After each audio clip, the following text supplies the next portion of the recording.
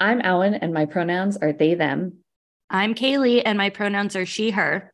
And my name is Danielle. My pronouns are she, her, and you are listening to Target Snark It, a weekly podcast from Broad Digital Consulting.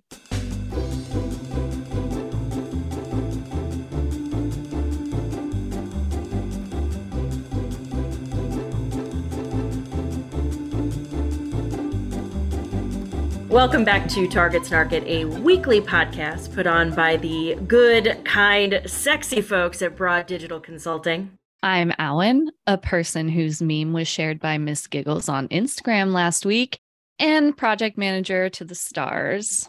I'm Kaylee, the girlfriend of that guy you saw on TikTok who talked to an old lady at a dispensary, and the senior strategist of all things digital and creative. And my name is Danielle, and I am your chief broad in residence. It feels good to be back, y'all. We're happy to have you back. I appreciate that. It's been a few weeks since I've been here. It's good to be home. I do wonder if anybody has started any fan theories that maybe we had like a terrible falling out and I quit the show, but now I'm back and we all hate each other or something like that. I don't know. It's fine. I did have a friend bring up that the Kaylee and Alan episodes bring a unique sort of chaotic energy to the world. Truly, as a listener myself, I just got done listening to your most recent one. I do love those episodes. So Thank great you. You're welcome. We are joined here today by an incredibly special guest whom we are very excited about. For reasons that will become clear, I think it's important to point out that we can't actually use her birth name as in the name that was given to her at birth. You'll get a little bit more on that later, but today our topic centers not just our guest story, who she is, where she's been, and what she's doing right now, but the bigger conversation around how brands engage and work with human beings as brand representatives. We're going to talk about when brand engagement with human representatives or influencers really crosses an ethical line, even if it's perfectly legal. And we'll talk about the dark side of this idea that every human being is also a brand. For those of you not watching, I used air quotes there. Whether brands should be allowed to effectively purchase a human's name or presence or likeness, and ultimately what we should be doing about it, especially, as influencer marketing is really blown up in this space. What should we be doing about it as brands, as businesses, from a business and marketing perspective, but also as consumers, since I know many of our listeners are on that consumer side and listen to us to learn how to be more responsible consumers and more responsible digital citizens. So without any further buildup, I would like to introduce our guest, past recurring presence in the wedding reality television world, current owner and chief inspiration officer of She Is Cheval, a 501c3 fashion brand committed to responsible capitalism and social impact, and founder of the A Girl You Might Know Foundation. Welcome, Cheval, to our humble pod. Yay! So happy to be here. Thanks for having me. Course. So I know that we are all eager to dig into the subject matter and talk about the problem, right? But more importantly, the solutions to brand, what I feel like is brand overreach in this specific area. But I do want to give you some time, Cheval, to just briefly address kind of what brought you here, not necessarily to this pod, but like to this spot where you're having these conversations as Cheval in the first place. Could you give our listeners a little bit of background about your story? Absolutely. At this point, I feel I've become a bit of a cautionary tale for a lot of artists, creators, designers, young entrepreneurs. But ultimately, I got my start in wedding dress designing, and I had signed an employment agreement when I was 25 without a lawyer. And while I would consider myself pretty well educated and equipped with a great skill set, I was not very up to par in understanding contract law and negotiations and what it means to interpret things, and a lot of semantics that go into that. So at the time, I think I relate to a lot of young talent out there that just really wants their opportunity. They want to shoot their shot. And a part of me felt very pressured in that if I didn't sign as is, or if I was combative in any way, I would miss out on the opportunity. And a number of other, factors definitely was contributed during that time. But, ultimately I went all in, and I really trusted that I would be protected and taken care of. And I went on to, do my job as a head wedding dress designer. And during that time, social media was not what it is now. I mean, at that point, I was using Instagram as a photo app, and posting my late nights out in New York. And I opened my account with, what I thought was my personal account, with my birth date and my cell phone, and texted boys or DM'd boys, and used it as a social platform. But of course, as my career grew, I invited people into that experience, and I shared my work and my designs, and slowly the platform, grew into a much bigger thing. And I was on a show called Say Yes to the Dress, and there were so many wonderful, beautiful chapters. But just because you can, love your job and love moments of it, it doesn't mean you're not still dealing with a lot of, potentially behavioral things or business ethics that, maybe aren't aligned with your truth. And my contract was a long-term contract. It was coming to an end. And I felt like it was appropriate to renegotiate, because there not only were circumstances that didn't exist at the time of signing that I felt needed to be factored in, but there was a lot that I clearly did not fully understand. And, I was met with what I would consider a very special form of harassment and difficulty and disagreement. And that obviously was very uncomfortable for me and traumatizing. But this also kind of overlapped with COVID happening. And there was this really fierce negotiation period. In my opinion, it was very scary, but it resulted in my former employer actually suing me in federal court. And it was a blindside in a lot of ways for me, because I was still working at the company when I received this lawsuit. And essentially it was over the rights to my name, among other things. And what I thought was my personal social media account actually became a huge factor in this lawsuit. Wow. And obviously there was a lot building up to that moment, but definitively I knew at that point I personally could not, stay in that environment. Yeah. I resigned for many reasons, but I, I had to step away from my position as a head designer.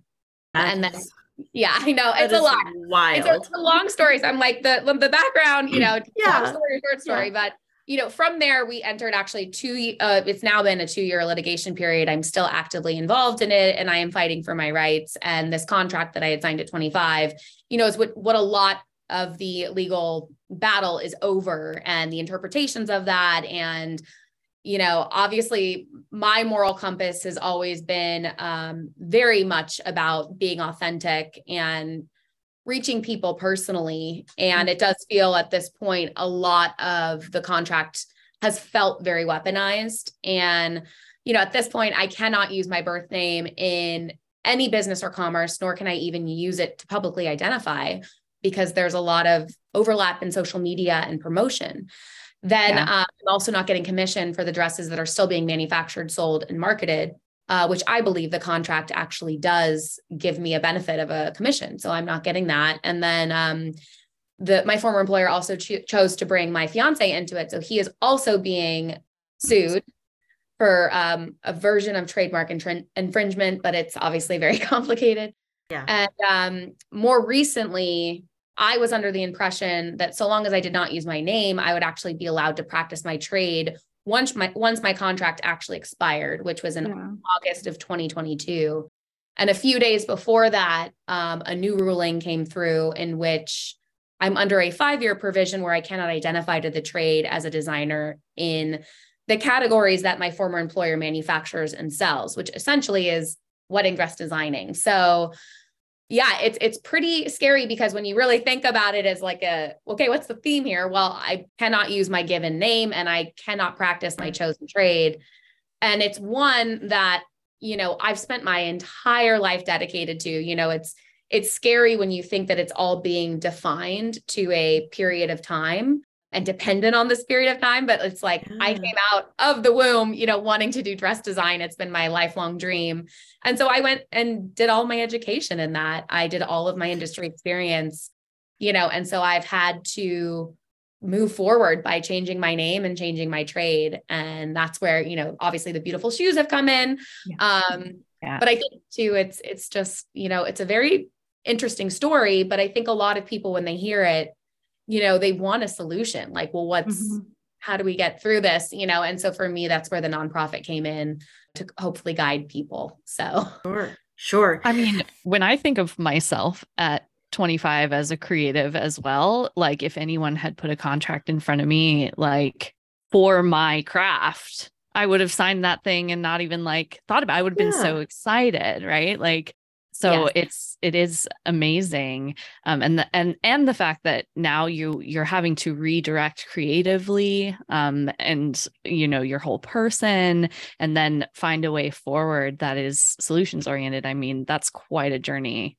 Definitely a lot of limitations, which can be really terrifying as a creative, because you want to feel like you have this endless landscape to create. Right. And I just had to focus on my perspective, in that focus on what you can do as opposed to what you can't, Sure. But it would also be, I mean, understandable, like reinventing yourself. And I think, all of us on this call have done this, not to the same degree by any means. No. But reinventing yourself is hard to begin with. And then to have no other choice and to start from scratch. I mean, Alan, to your point too, yeah, like shit, I'm fucking 36 years old, and like, we've had a lawyer for the business for the last couple of years since we moved to New York. But I mean, prior to that, I was reading all our contracts. I'm not a lawyer, like, like I feel like there were some narrow escapes. Oh my God. Like when I got the contract for the book, I mean, you were the one that was like, have you read this thing? Like, or are you just excited right.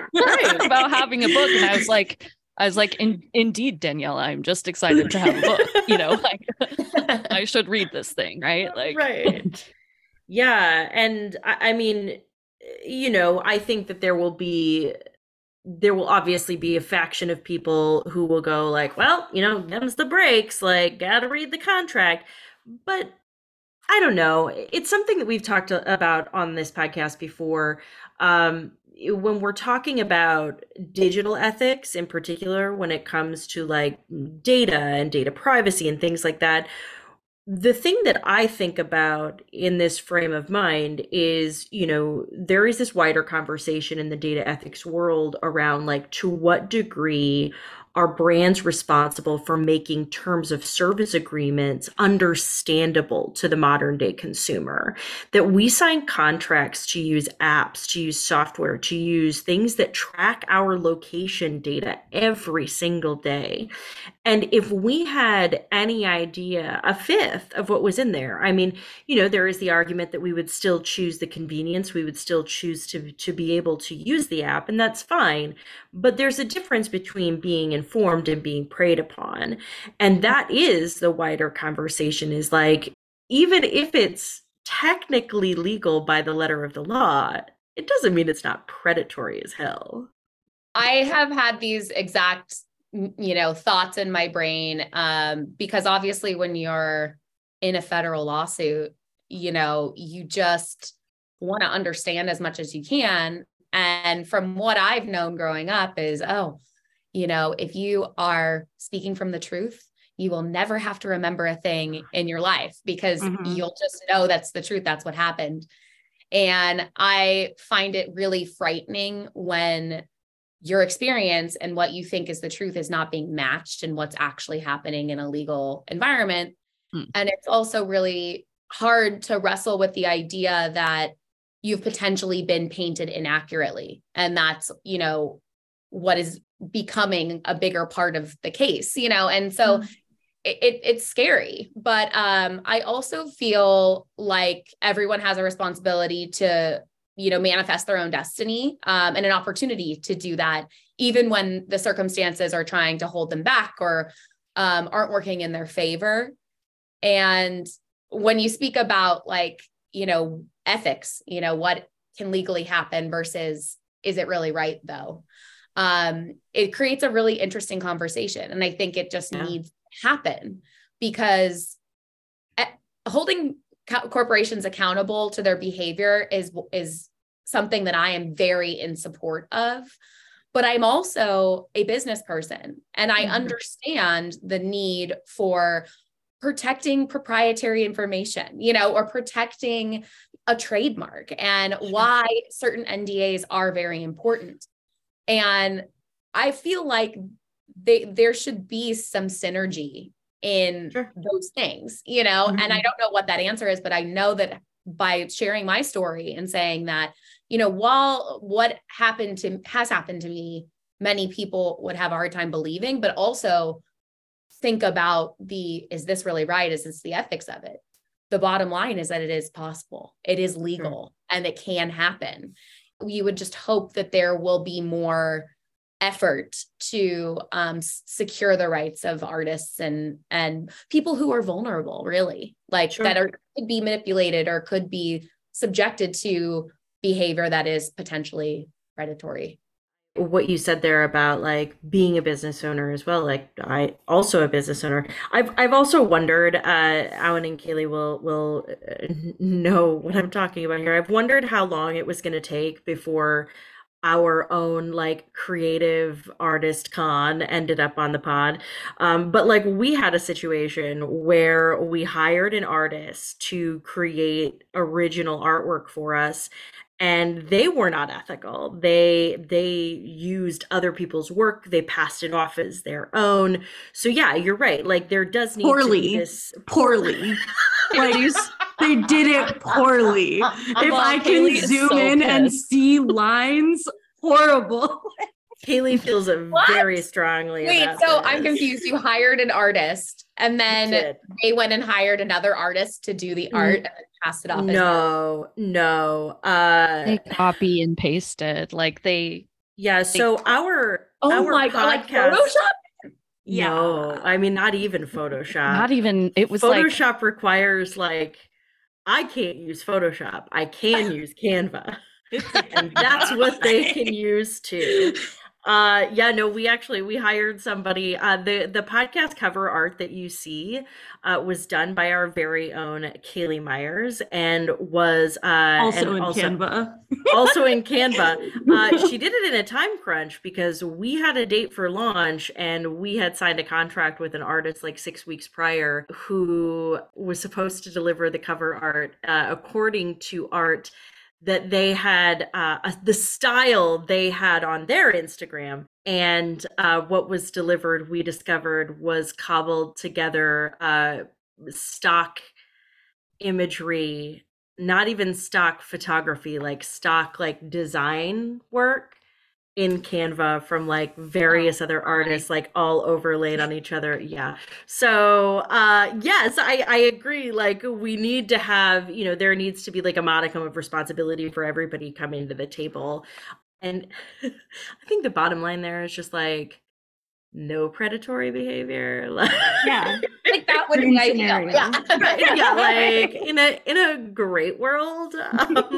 No, I appreciate you sharing all of that too. I mean, like I mentioned earlier, we've all been following you since before all of this, and it's been, you know, absolutely insane to watch it from the outside. And I'm sorry that, you know, having to live through this and still deal with the impacts, still be in litigation. Out of curiosity, are you in litigation in New York?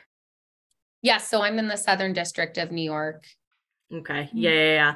I was wondering about that because we're all originally from Denver and none of us live there now. I live in Brooklyn, but I know that New York, when it comes to things like no compete and whatnot, is very like business favorable sometimes. So yeah, was interested in that. Yeah, I'm still learning a lot. There's a lot of state law that I think, especially in New York, the state law is oftentimes very favorable for employees and competes and things like that. So I'm actually challenging or appealing the 5-year provision, which prevents me from identifying to the trade as a designer in the categories my former employer competes or manufactures. Oh, wow. So we'll see how that goes. I think it's important to stay in this as long as I can and fight back, and fight for my rights where I can, but it can consume you. Well, that's what I've realized about a lawsuit is like, I'd never been sued before. Aside from going through a divorce, which is technically a lawsuit, but that's like, it was like a whole nother different category, Sure. It's just something else when I tell people, yeah, I'm in a federal lawsuit. It's just nothing makes me adult more. Right. I feel like you win that never have I ever game. You're either the only one that drinks or everybody else is drinking. So I wanted to I know that Kaylee, you've done a little bit of background research just prior to our recording and prep for this about like this is not even necessarily a super unique situation. Unfortunately, like things like this have happened before with brands that are seeking to own somebody's name or their presence or their likeness or something like that. Can you tell us a little bit about just kind of what you learned in your research? Yeah, I was kind of digging into, or what I found within my research is specifically within the fashion industry, where it's very common practice for the creator to be the name of the brand. You have a lot of situations where people lose the right to that brand and ultimately have to change their names in order to continue in any facet similar to Cheval. I have a couple examples for the fashion industry. You have the House of Gucci, obviously, which was founded by Gucci Gucci in 1921, but they stayed under the family's control up until 1993, when the family was historically ousted from the label under Maurizio Gucci's due to his excessive spending, his debt. He was forced to sell 50% of the shares, which were all of the controlling shares for the family. And that all happened 2 years before his death that played out in the movie House of Gucci. So there is no family member in Gucci that participates within the brand anymore from that point. You also have, I'm sorry, I'm going to have to use an accent. You have Thierry Mugler. Sorry, I can't say it. It's Mugler. Lost control of his fashion label in 2010. Right doing horribly. I'm not even going to correct you. I feel like you should know whatever. I did enough options. You're on your fucking own. Anyway, after the purchase from Nicola Fermachetti in September of 2010, they changed the fashion label to just Mugler. And now the designer calls himself Manfred and has only designed under the label for the 2019 Camp Met Gala for a Miss Kim Kardashian. That was the last time he has been associated with the brand. Danielle, put your face back. Okay. I'm sorry. I was just going to be like, Manfred, I guess it's easier for you to pronounce. Manfred, it was for me. For this moment. You also have a lot of situations where the creators will just step down. Kate Spade famously, since her death, when she passed away, she wasn't a part of the brand since actually 2007. So it had been through a couple owners once she had passed away. Similarly, Calvin Klein and Jill Sander, who stepped away 3 times from her brand, they had all just stepped away from the brand, no longer had any ownership or association with it.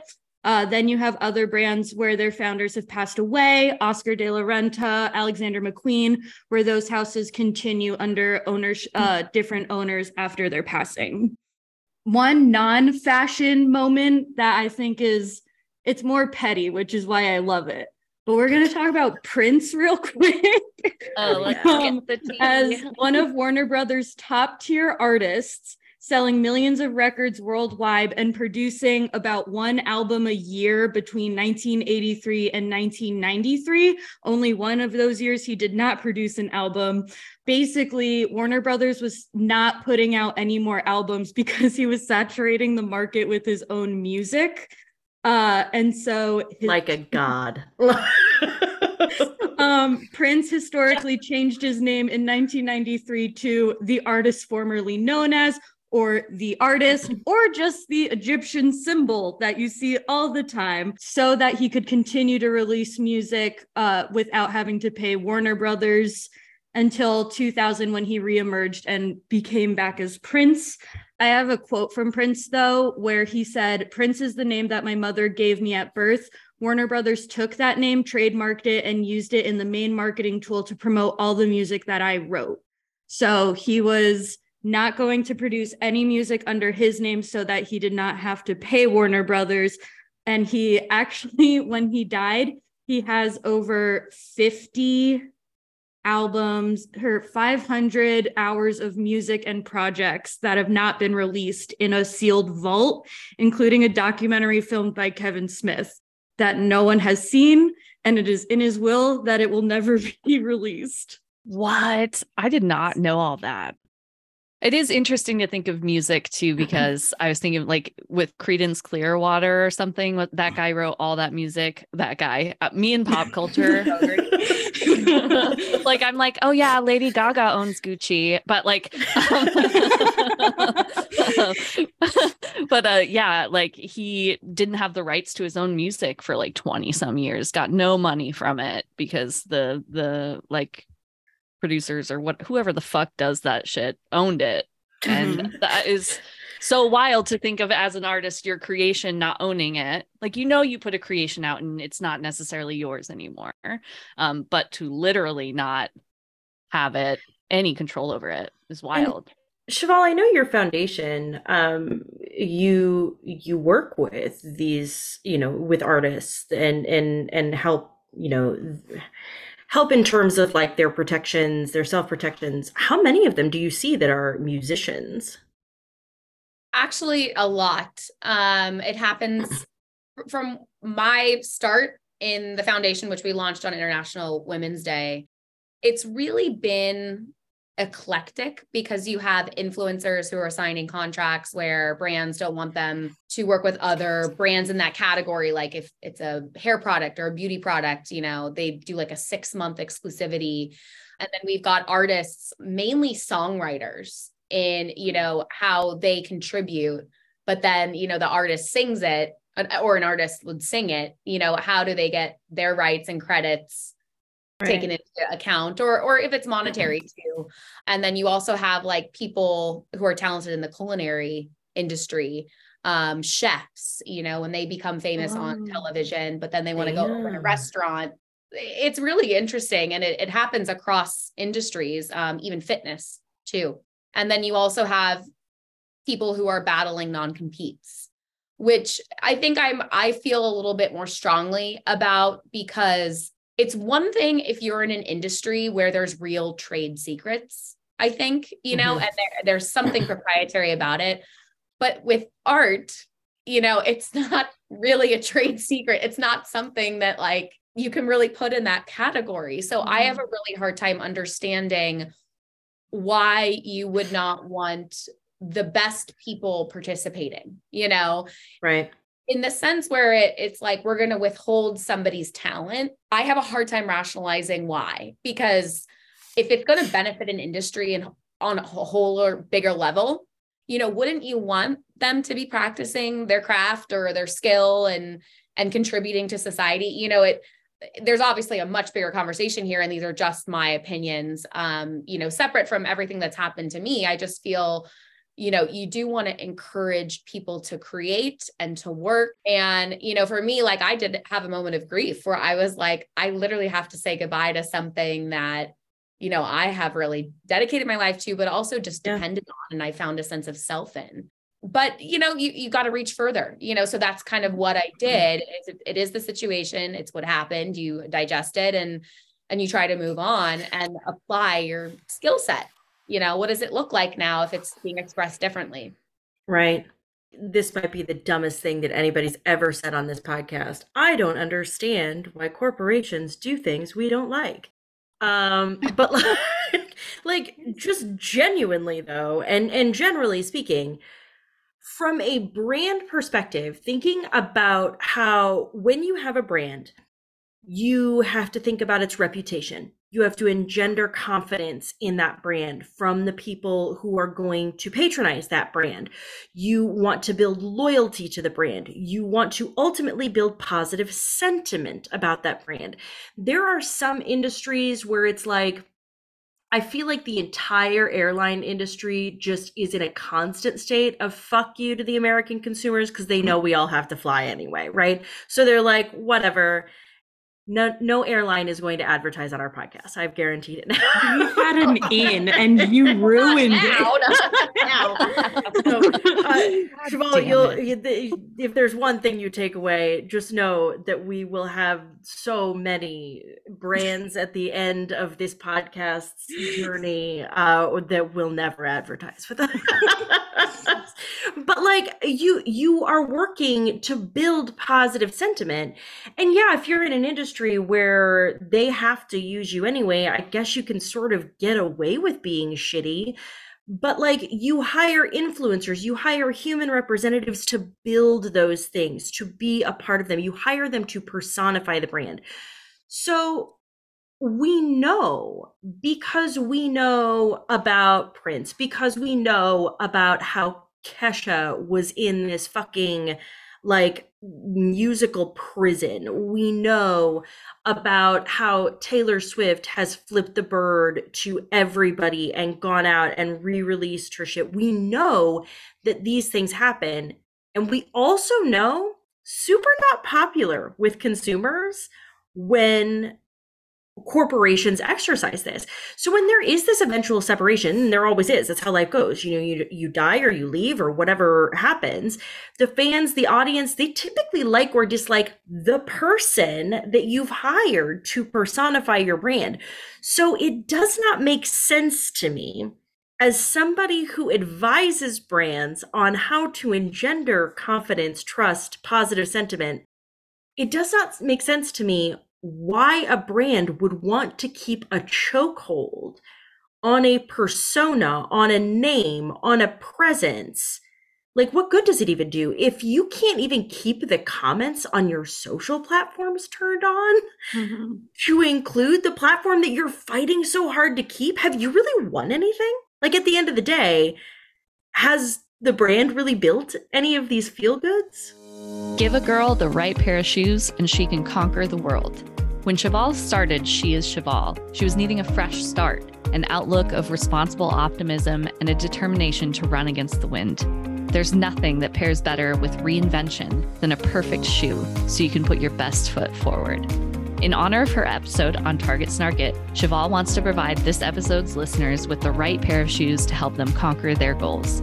When you visit sheischeval.com, SHEISCHEVAL.com, and use code TARGETSNARKIT, you'll receive 10% off any pair of her impeccably designed shoes. And honestly, I must say, if you haven't seen Cheval's collection, you'll die. My personal faves are the Did My Heart Know Love Till Now heels, and I swear to God, if I don't see one of my femme friends in them soon, I'll rethink all my relationships with them. Again, that's Target Snarket, TARGETSNARKET at sheischeval.com for 10% off, so you can have the confidence you need to stand up for your creativity. Now get shopping. Discuss. I mean, it's a very, I'm just absorbing everything you're saying. And, I wholeheartedly, sentimentally agree with that opinion.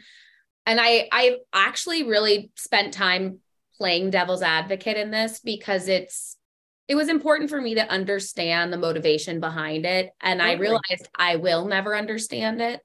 And as I'm building a whole new business and reinventing and doing all these things, I think I just keep it in the front of my mind of how I want to operate as a business. And these things that I actually believe in on a moral level are so important in how we operate our business. You can't just have a good product anymore. You can't have just a best-selling product unless maybe you're in the market of like something that doesn't really need to be branded, like maybe an essential good, but it's so hard. Like there's just too much competition now. There's too many products out there in every single category. And because of that, the focus on the experience and how people feel when they choose your brand is paramount. And that relationship is where you're going to find your most growth as a brand, and you're going to get the best feedback in how you serve people, because ultimately that's what this is all about. It is about serving people. Like sales get such a bad rap, the word sales, it's serving, and even though I've been through an experience that it has been traumatizing, I am grateful because it has taught me what I want to be moving forward. And not that I needed to potentially go through that. I think I just found more of myself, actually, which is weird when I can't use my own name. There's a very, very paradox there. But going back to your point, I just think we are still in a transition phase, like society in general, business in general.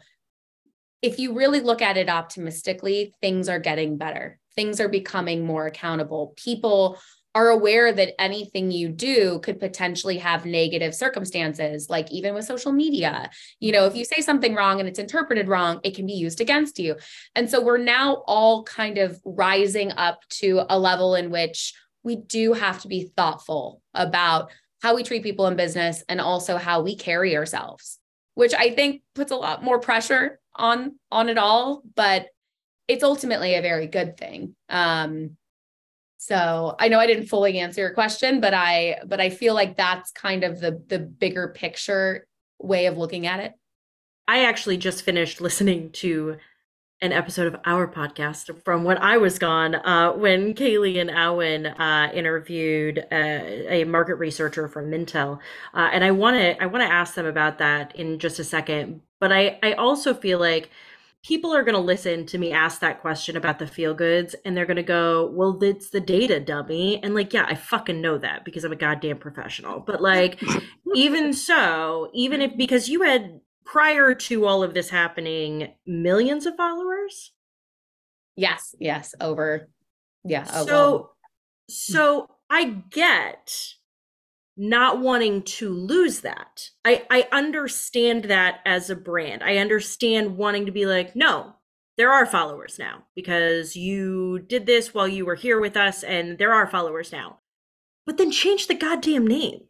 Like, change the fucking name. It doesn't make any sense to me to continue to operate with a name that you insist on owning when everybody knows, and you can't even turn on the comments. Like, it doesn't make any sense when there is a way to still collect and use that data and give you your goddamn name back. Well, I mean, it depends though if people do know, because there will be people who know, but there will be people who don't. I mean, I didn't know about the Gucci thing until I saw a movie about it, and that how many years later was that? Sure. Almost 30. Yeah.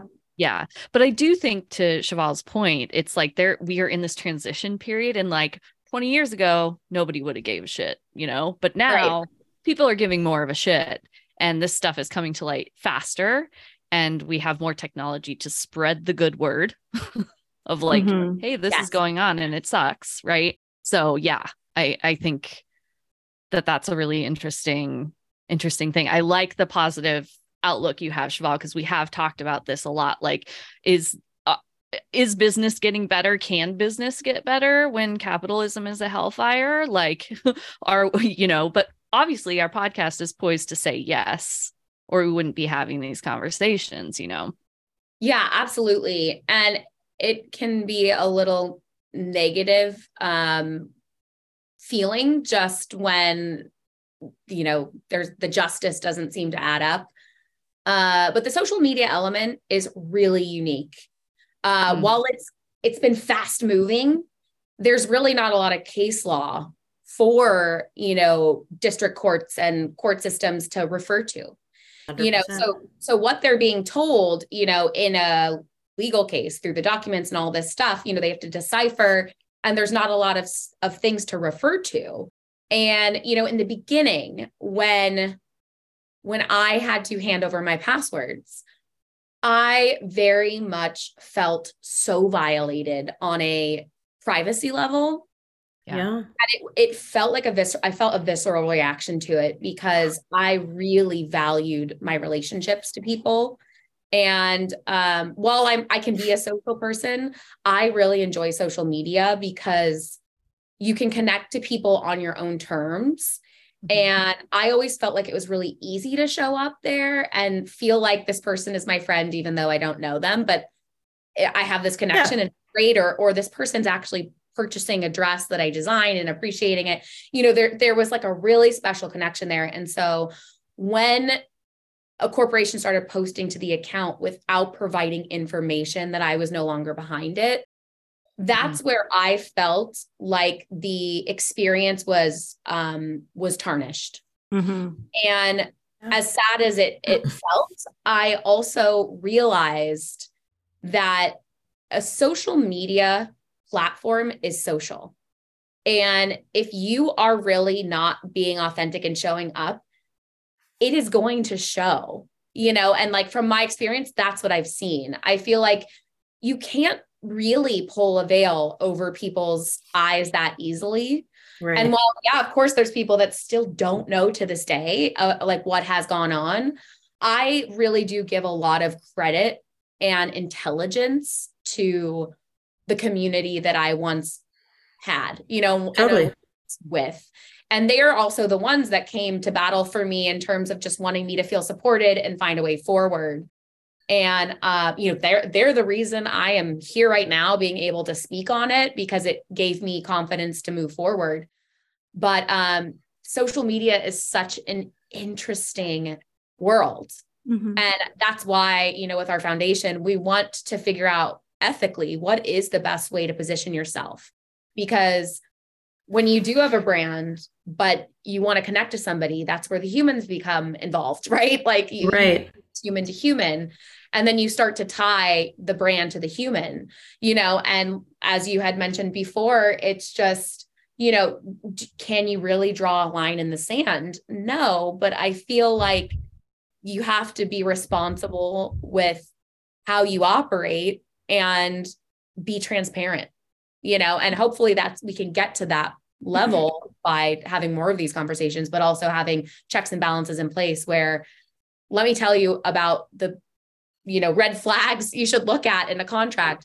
Let me get you in front of an attorney you can afford. And if you can't afford one, let me help you try to find somebody, all that kind of stuff I think is important just in terms of your personhood and your art, and then also your connection to people.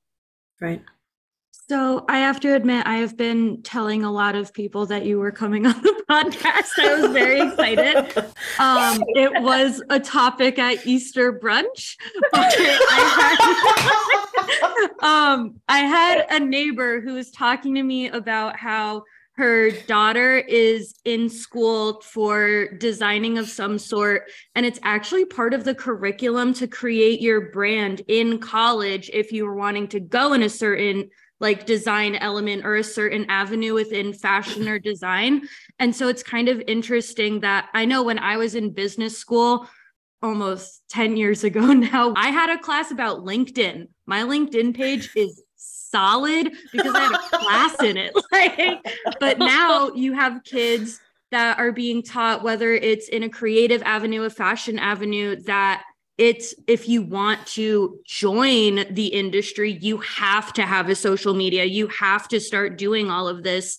Do you find in your foundation you have a lot of students you're reaching out to, or is it mainly adults? No, it's both. It's young youth, and it's also people that have been in an industry for a long time and are afraid to leave because of a non-compete. I mean, it really is eclectic in that way, which I appreciate because obviously it's very specific in my like it's all specific to the contract. Like, what does the contract say and how what happened, you know, all that stuff.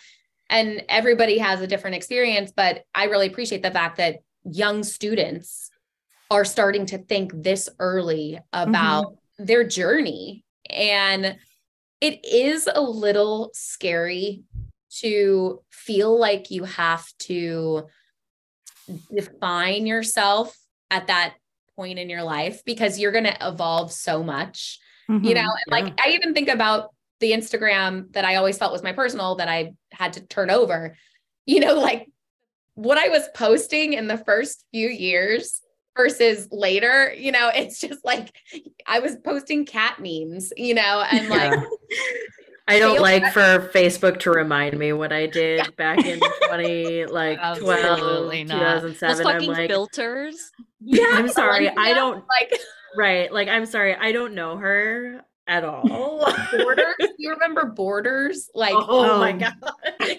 Yep. Yeah. And so like, when you think about how far it's kind of progressed, it can be a little frightening because you're like, oh my gosh, what is social media going to be like in 10 years?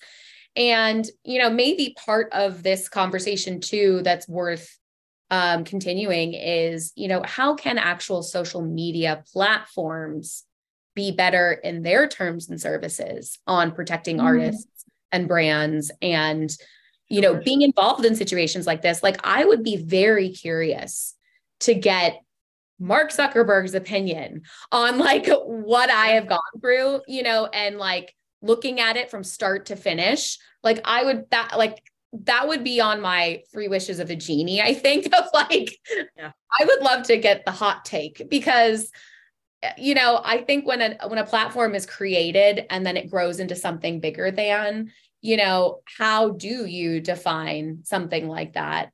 And for even the youth going into perfecting their LinkedIns and getting on social media, you know, we just want them to know, like, this should be yours, that you should own this, and this should not be something you compromise while you are chasing down your big dreams and while you're getting employed. And I think there's also a bigger conversation about utilizing employees to influence brands. You know, like in the sense of, I had a girlfriend that worked at a big magazine publication, and the way she dressed and carried herself, it was all very beneficial to the magazine, you know, and it almost became like an expectation of the magazine for her to continually be promoting and doing all this stuff. And like, it got to a point where she was like, you know, I'm not an influencer for this brand. I would like my contract to reflect that, and I want to be paid as an influencer. Yeah. And the magazine had no problem doing that, you know? And so like, I think that's good ethics because they realized you're valuable beyond just a writer for our business. Your personhood should be compensated. And I thought that was a nice story. I was like, that's what should happen. You know, you shouldn't have to post and show up and do these things just because you're employed. It should be strictly put in your contract. It goes beyond just like a marketing tool. It is literally somebody's labor that's required to do that. Right. So Danielle, from I getting fucking reposted. knew it. I fucking knew it. I like literally, I almost Did I put you in a trap? I'm sorry. No, you were saying like, you know, and like, that's good ethics. I was like, fuck, don't say that because I know we're going to get famous. And this bitch, Owen, is going to be like, so I kind of feel like I'm sort Where's of my money as well. Like, look, I was reposted twice last week. And that was pretty funny what I put on Slack. First of all, I posted. I'm pressing the button. Okay. I said I'm making the graphics. But there could obviously be benefits too. Yeah. I mean, in the case of when you're at a company and you really love the company and you love the product and you just want people to know about it and you share it, you know, at your leisure, you know, that's a different thing. I think when it's the company's expectation and it's saying, oh, we want you to be posting twice a week or whatever amount and we want to approve your posts and all this. You're getting into an influencer deal. Like that's a totally separate thing, you know, and I think that's where, you know, I want to educate the youngins of like, this is where you should probably fight for yourself a little bit more and stand up and make sure that you're not actually working for free and doing all this stuff at the expectation that, you know, it's not a whole job in itself. I mean, I experience social media fatigue quite often now. And, you know, it is a lot of work. So 100%. For all of us, like we've all had stints working in social media for, you know, the last decade or so. And I think we all go in cycles on the fatigue of it. I always look at this and like when I try to tell people like, oh yeah, no, I own a consulting firm and we consult for like Fortune 100 brands. And, you know, here's all the logos on our roster. They'll go to my Instagram and they're like, bitch, you have fewer than 1,000 followers. Like, what are you even talking about? And I'm like, oh no, I don't do any of that on my personal. like my personal page is like selfies and my dogs and that's it, you know. That's refreshing. Right. I think that it, you know, Kaylee, what you were talking about with like the college piece and learning how to build that brand and Cheval, what you were just saying there, I feel like I'm seeing this idea everywhere lately. I've seen people write about it in Forbes and Inc. and Fast Company. The list really goes on that every person, regardless of who you are or the work you do, every person is a quote unquote brand. And there's a part of me that's like, I understand the reality of that to an extent, but there's also like, I don't know, maybe it's because I read too much dystopian fiction and it feels like dangerously close to like the personification of brands, which I'm not super in favor of. Like, I get that just because every person is a brand doesn't mean that like corporations are people, but like, try convincing everybody of that, I guess. But when we start conflating the two, I think it gets kind of fuzzy. And, you know, while I think it's influencer marketing was really born out of, I think a few things. One, that we trust humans to review things. It's why we trust reviews. And also two, you know, like everybody's got an equal platform. They can do with it what they want.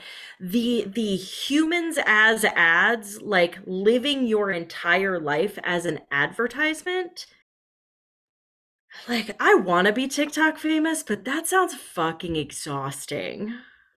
Yeah, I hear exactly what you're saying. And I find myself when I am a user, as opposed to like a creator, that I feel exhausted by the content because so much of it is like, what am I watching?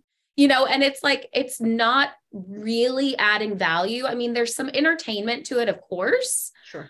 But the amount of effort and time that goes into it from the person creating, like obviously like mad respect that they have the time and they see value in it. But I just start to realize that at some point, I think the pendulum is going to swing back to more purposeful and like high quality content, which I could like, this could be the unpopular opinion because everyone's like, no, everyone wants real and everyone like TikTokers and Gen Z and like, they all just want you like no makeup and all this stuff. And like, I understand the value of that, but I also feel like it's almost like content overload. And there's this expectation where you have to be like documenting your life as if it's a reality show. And I think what worries me about that is, you know, where are you finding that you're living your life, you know? And like, right. It can be misleading, I think, for a lot of people to think, you know, this is where you're going to make all this money. And, you know, if you just create content every day, you're going to start getting brand deals and all this. And I actually don't agree with that. I don't feel like everybody wants to do that and pushing people into feeling like they need to be entertaining. They need to be funny. They need to be posting 3 times a day. It's like, let's start to normalize doing what works for you as opposed, like even in branding too. Cause like, I know you need to be on social and you need to be engaging with your consumer, but when it's this forced thing that almost feels like it comes from the platform telling you to do that, like the algorithm, that's what I feel like the algorithm is messing up, you know, and like, let's make sure we're still living full lives outside of social media and not feeling like we have to pressure people into doing it or put this expectation on it. because that's worrisome that like everyone is a Yeah. brand. Not everyone wants to be a brand, you know? No.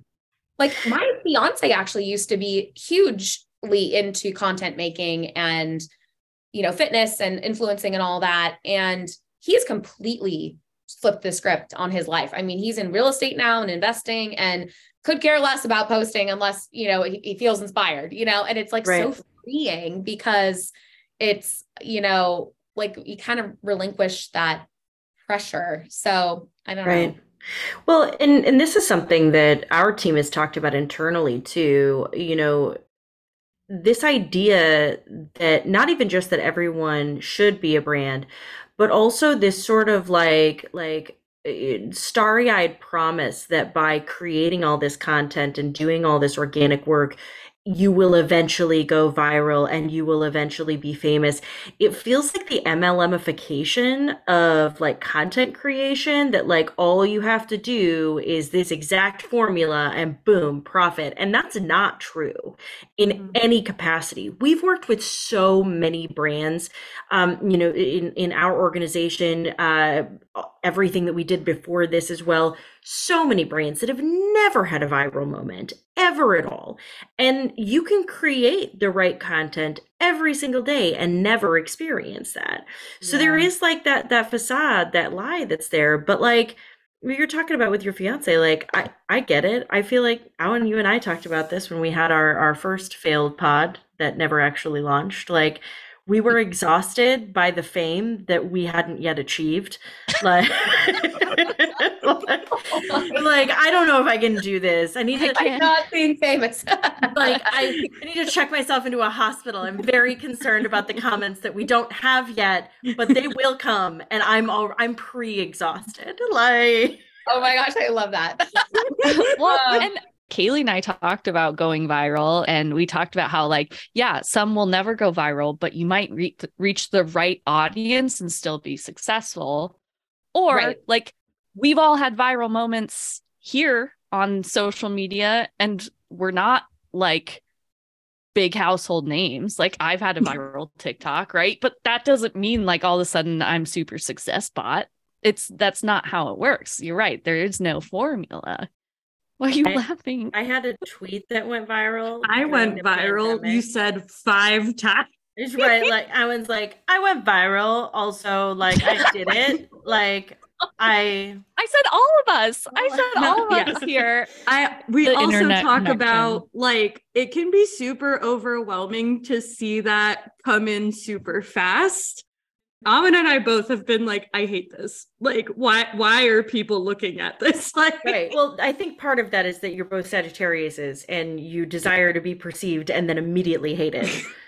Which, like, I get on some level as a Gemini. Don't stereotype me in front of my new friend. So I do want to, you know, Cheval, I know that we were talking about like what we were going to cover on the pod. Something that you were pretty passionate about that I know we seriously related to was like, you know, this is my past. Like this was a problem.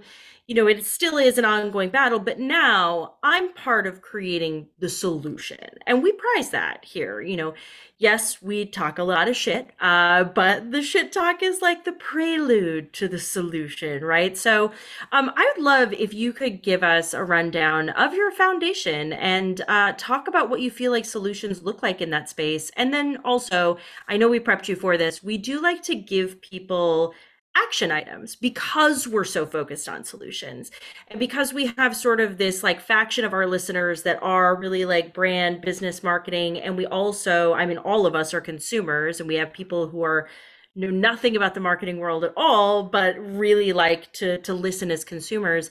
I'm really curious about the solutions that your foundation is creating and what you feel like in your experience with the foundation some good action items would be for our listeners to start to have an impact in this particular space with this particular problem.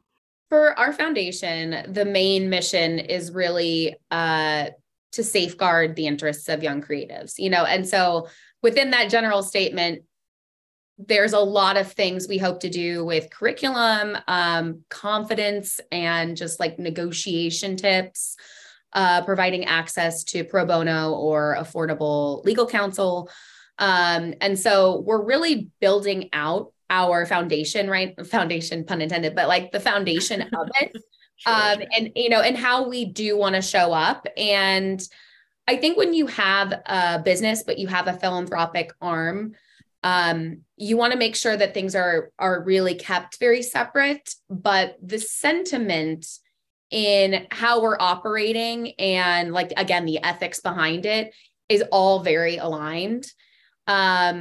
Because I do fully believe that you can be a successful person and have a moral compass and treat people well and have a really joyful culture. I think integrity is everything, and how you treat people says so much about you. And that's kind of what we're doing for both things. But more specifically, the foundation, what has been so unique is that I've had so many attorneys from all stages of attorneyhood, you know, reach out to me and say, I'm following your case, you know, very closely, and I believe in what you're doing, and I think this is very needed. And, you know, it's been really remarkable to have that kind of support and advocacy, because I didn't know what I was doing, you know, and I think when I'm such a trustworthy person and I really believe in good people and that most people are inherently good, that can sometimes get you into hot water. And while I've learned a lot, I didn't go to law school. And so I really value that we're bringing in these experts and people that want to help and essentially be working for free, you know, just to make sure that people feel protected, you know. So that's where the foundation, I think, is going to shine. And like, I'm learning as I go, but I couldn't really imagine moving forward with my life without actually giving back, because I, again, would not be here if I didn't have the support that I have, the support system. And so like the idea of me being the support for someone else is so motivating, you know, and like giving the secrets away. Like I am very much of that, like tell people the things that will help them, you know, like you're not going to help the world by harboring all your goodness, you know, like give it away, you know, like sprinkle it out. So I like that mentality, and I like the abundance, the more is more type. I believe in like really good competition, and I love the collaborative nature of our world right now. I love when brands collaborate, even in the same industry. I love that. I think that's really special that we're all rising. You know, it's like a rising tide rises all boats. So I like that. For the actionable items, I really thought about what I could say here. And I think so much of it is circumstantial in like looking at your situation. And so without being too general, I would say that if you are in a current work environment where you're experiencing fear, or you're seeing something, but you're not saying something, you feel like you're not able to like reach your true potential, I think you owe it to yourself to have a brainstorming session and to really think about what you want out of life and like what you feel you can contribute. I'm not a big fan of like quitting your job without having something else like lined up. Sure. But I do think you owe it to yourself to take a stance, you know, and like just in a general perspective, like if there is something you're fearful of or you're witnessing behavior you don't like, I think you need to make sure your company has an HR department and that you put an action in place to protect yourself. And, you know, you owe it to yourself. So I'll say that's one action item. I hope that's not too general. No, yeah. No, love it. Other one is find yourself a really good mentor, because you can really invest all this time in every business book, you know, listening to motivational speakers, whatever it is, you know, and like, I'm a huge podcast listener. Like I love listening to podcasts, and that's actually really helped me progress in life in so many ways. But few things have really compared to finding a good mentor, and that I was blessed with one from actually the start of my lawsuit. And I think because they have full context and they're invested in your true well-being, and they're not threatened, there is a really special amalgamation of things that can happen, and it gives you like a whole new perspective on life, and also the way you show up and how the game is played, because you get a deck of cards, right? You're dealt what you're dealt, but it's you can't trade your cards. You gotta learn how to play the cards, and play the person or the situation behind that. And having a good mentor certainly helps. So I would say that's action number 2. Cool. I think, one thing that seems to be evergreen for us on this pod is mindful and curious consumerism. Is, like, understand where you're giving money to, understand, like, make sure too that companies value the people that you like, that are their brand representatives, understanding a little bit more about that. And also, I mean, like, I know that maybe the average employee can't necessarily dictate what's in a legal contract to an influencer, but I think that, for many of our listeners who are in charge of finding influencers for marketing, I think having a serious conversation about what is predatory, what is overreach, what is excessive, what do you actually need from an influencer, and how can brands treat human beings as opposed to commodities, right? Like, that's, I think, where part of that overreach comes in too. So yeah, I appreciate all of the conversation that you've been able to give us here today. It's been a pleasure to get to sit and talk with you.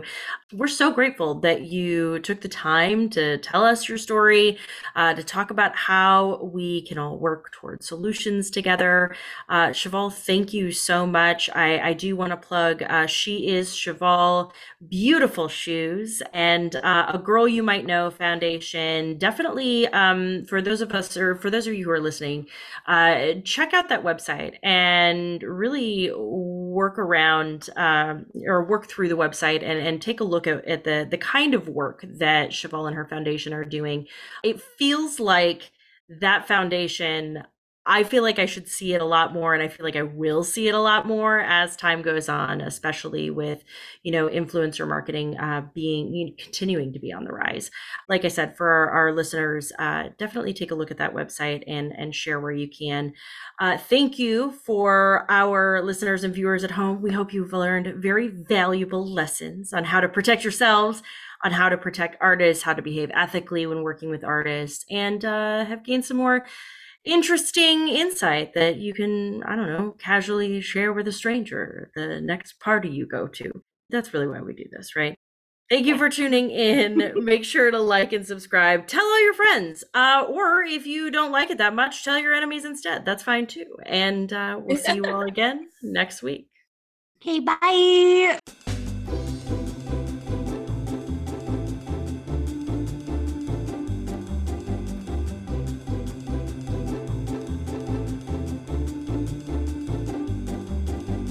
Thanks for tuning in to Target Snark It, a weekly podcast brought to you by Broad Digital Consulting. Our podcast is hosted by Danielle Bilbrook, Kaylee Myers, and Alan Connolly, and produced by Margot Gill. You can always learn more about Broad Digital Consulting on our website, broad.digital. That's BROAD.digital. Or you can find us on social media using the handle @TargetSnarkIt. Be sure to subscribe wherever you listen to podcasts so you don't miss an episode. And if you're feeling so inclined, we'd love for you to review our pod if you like what you're hearing.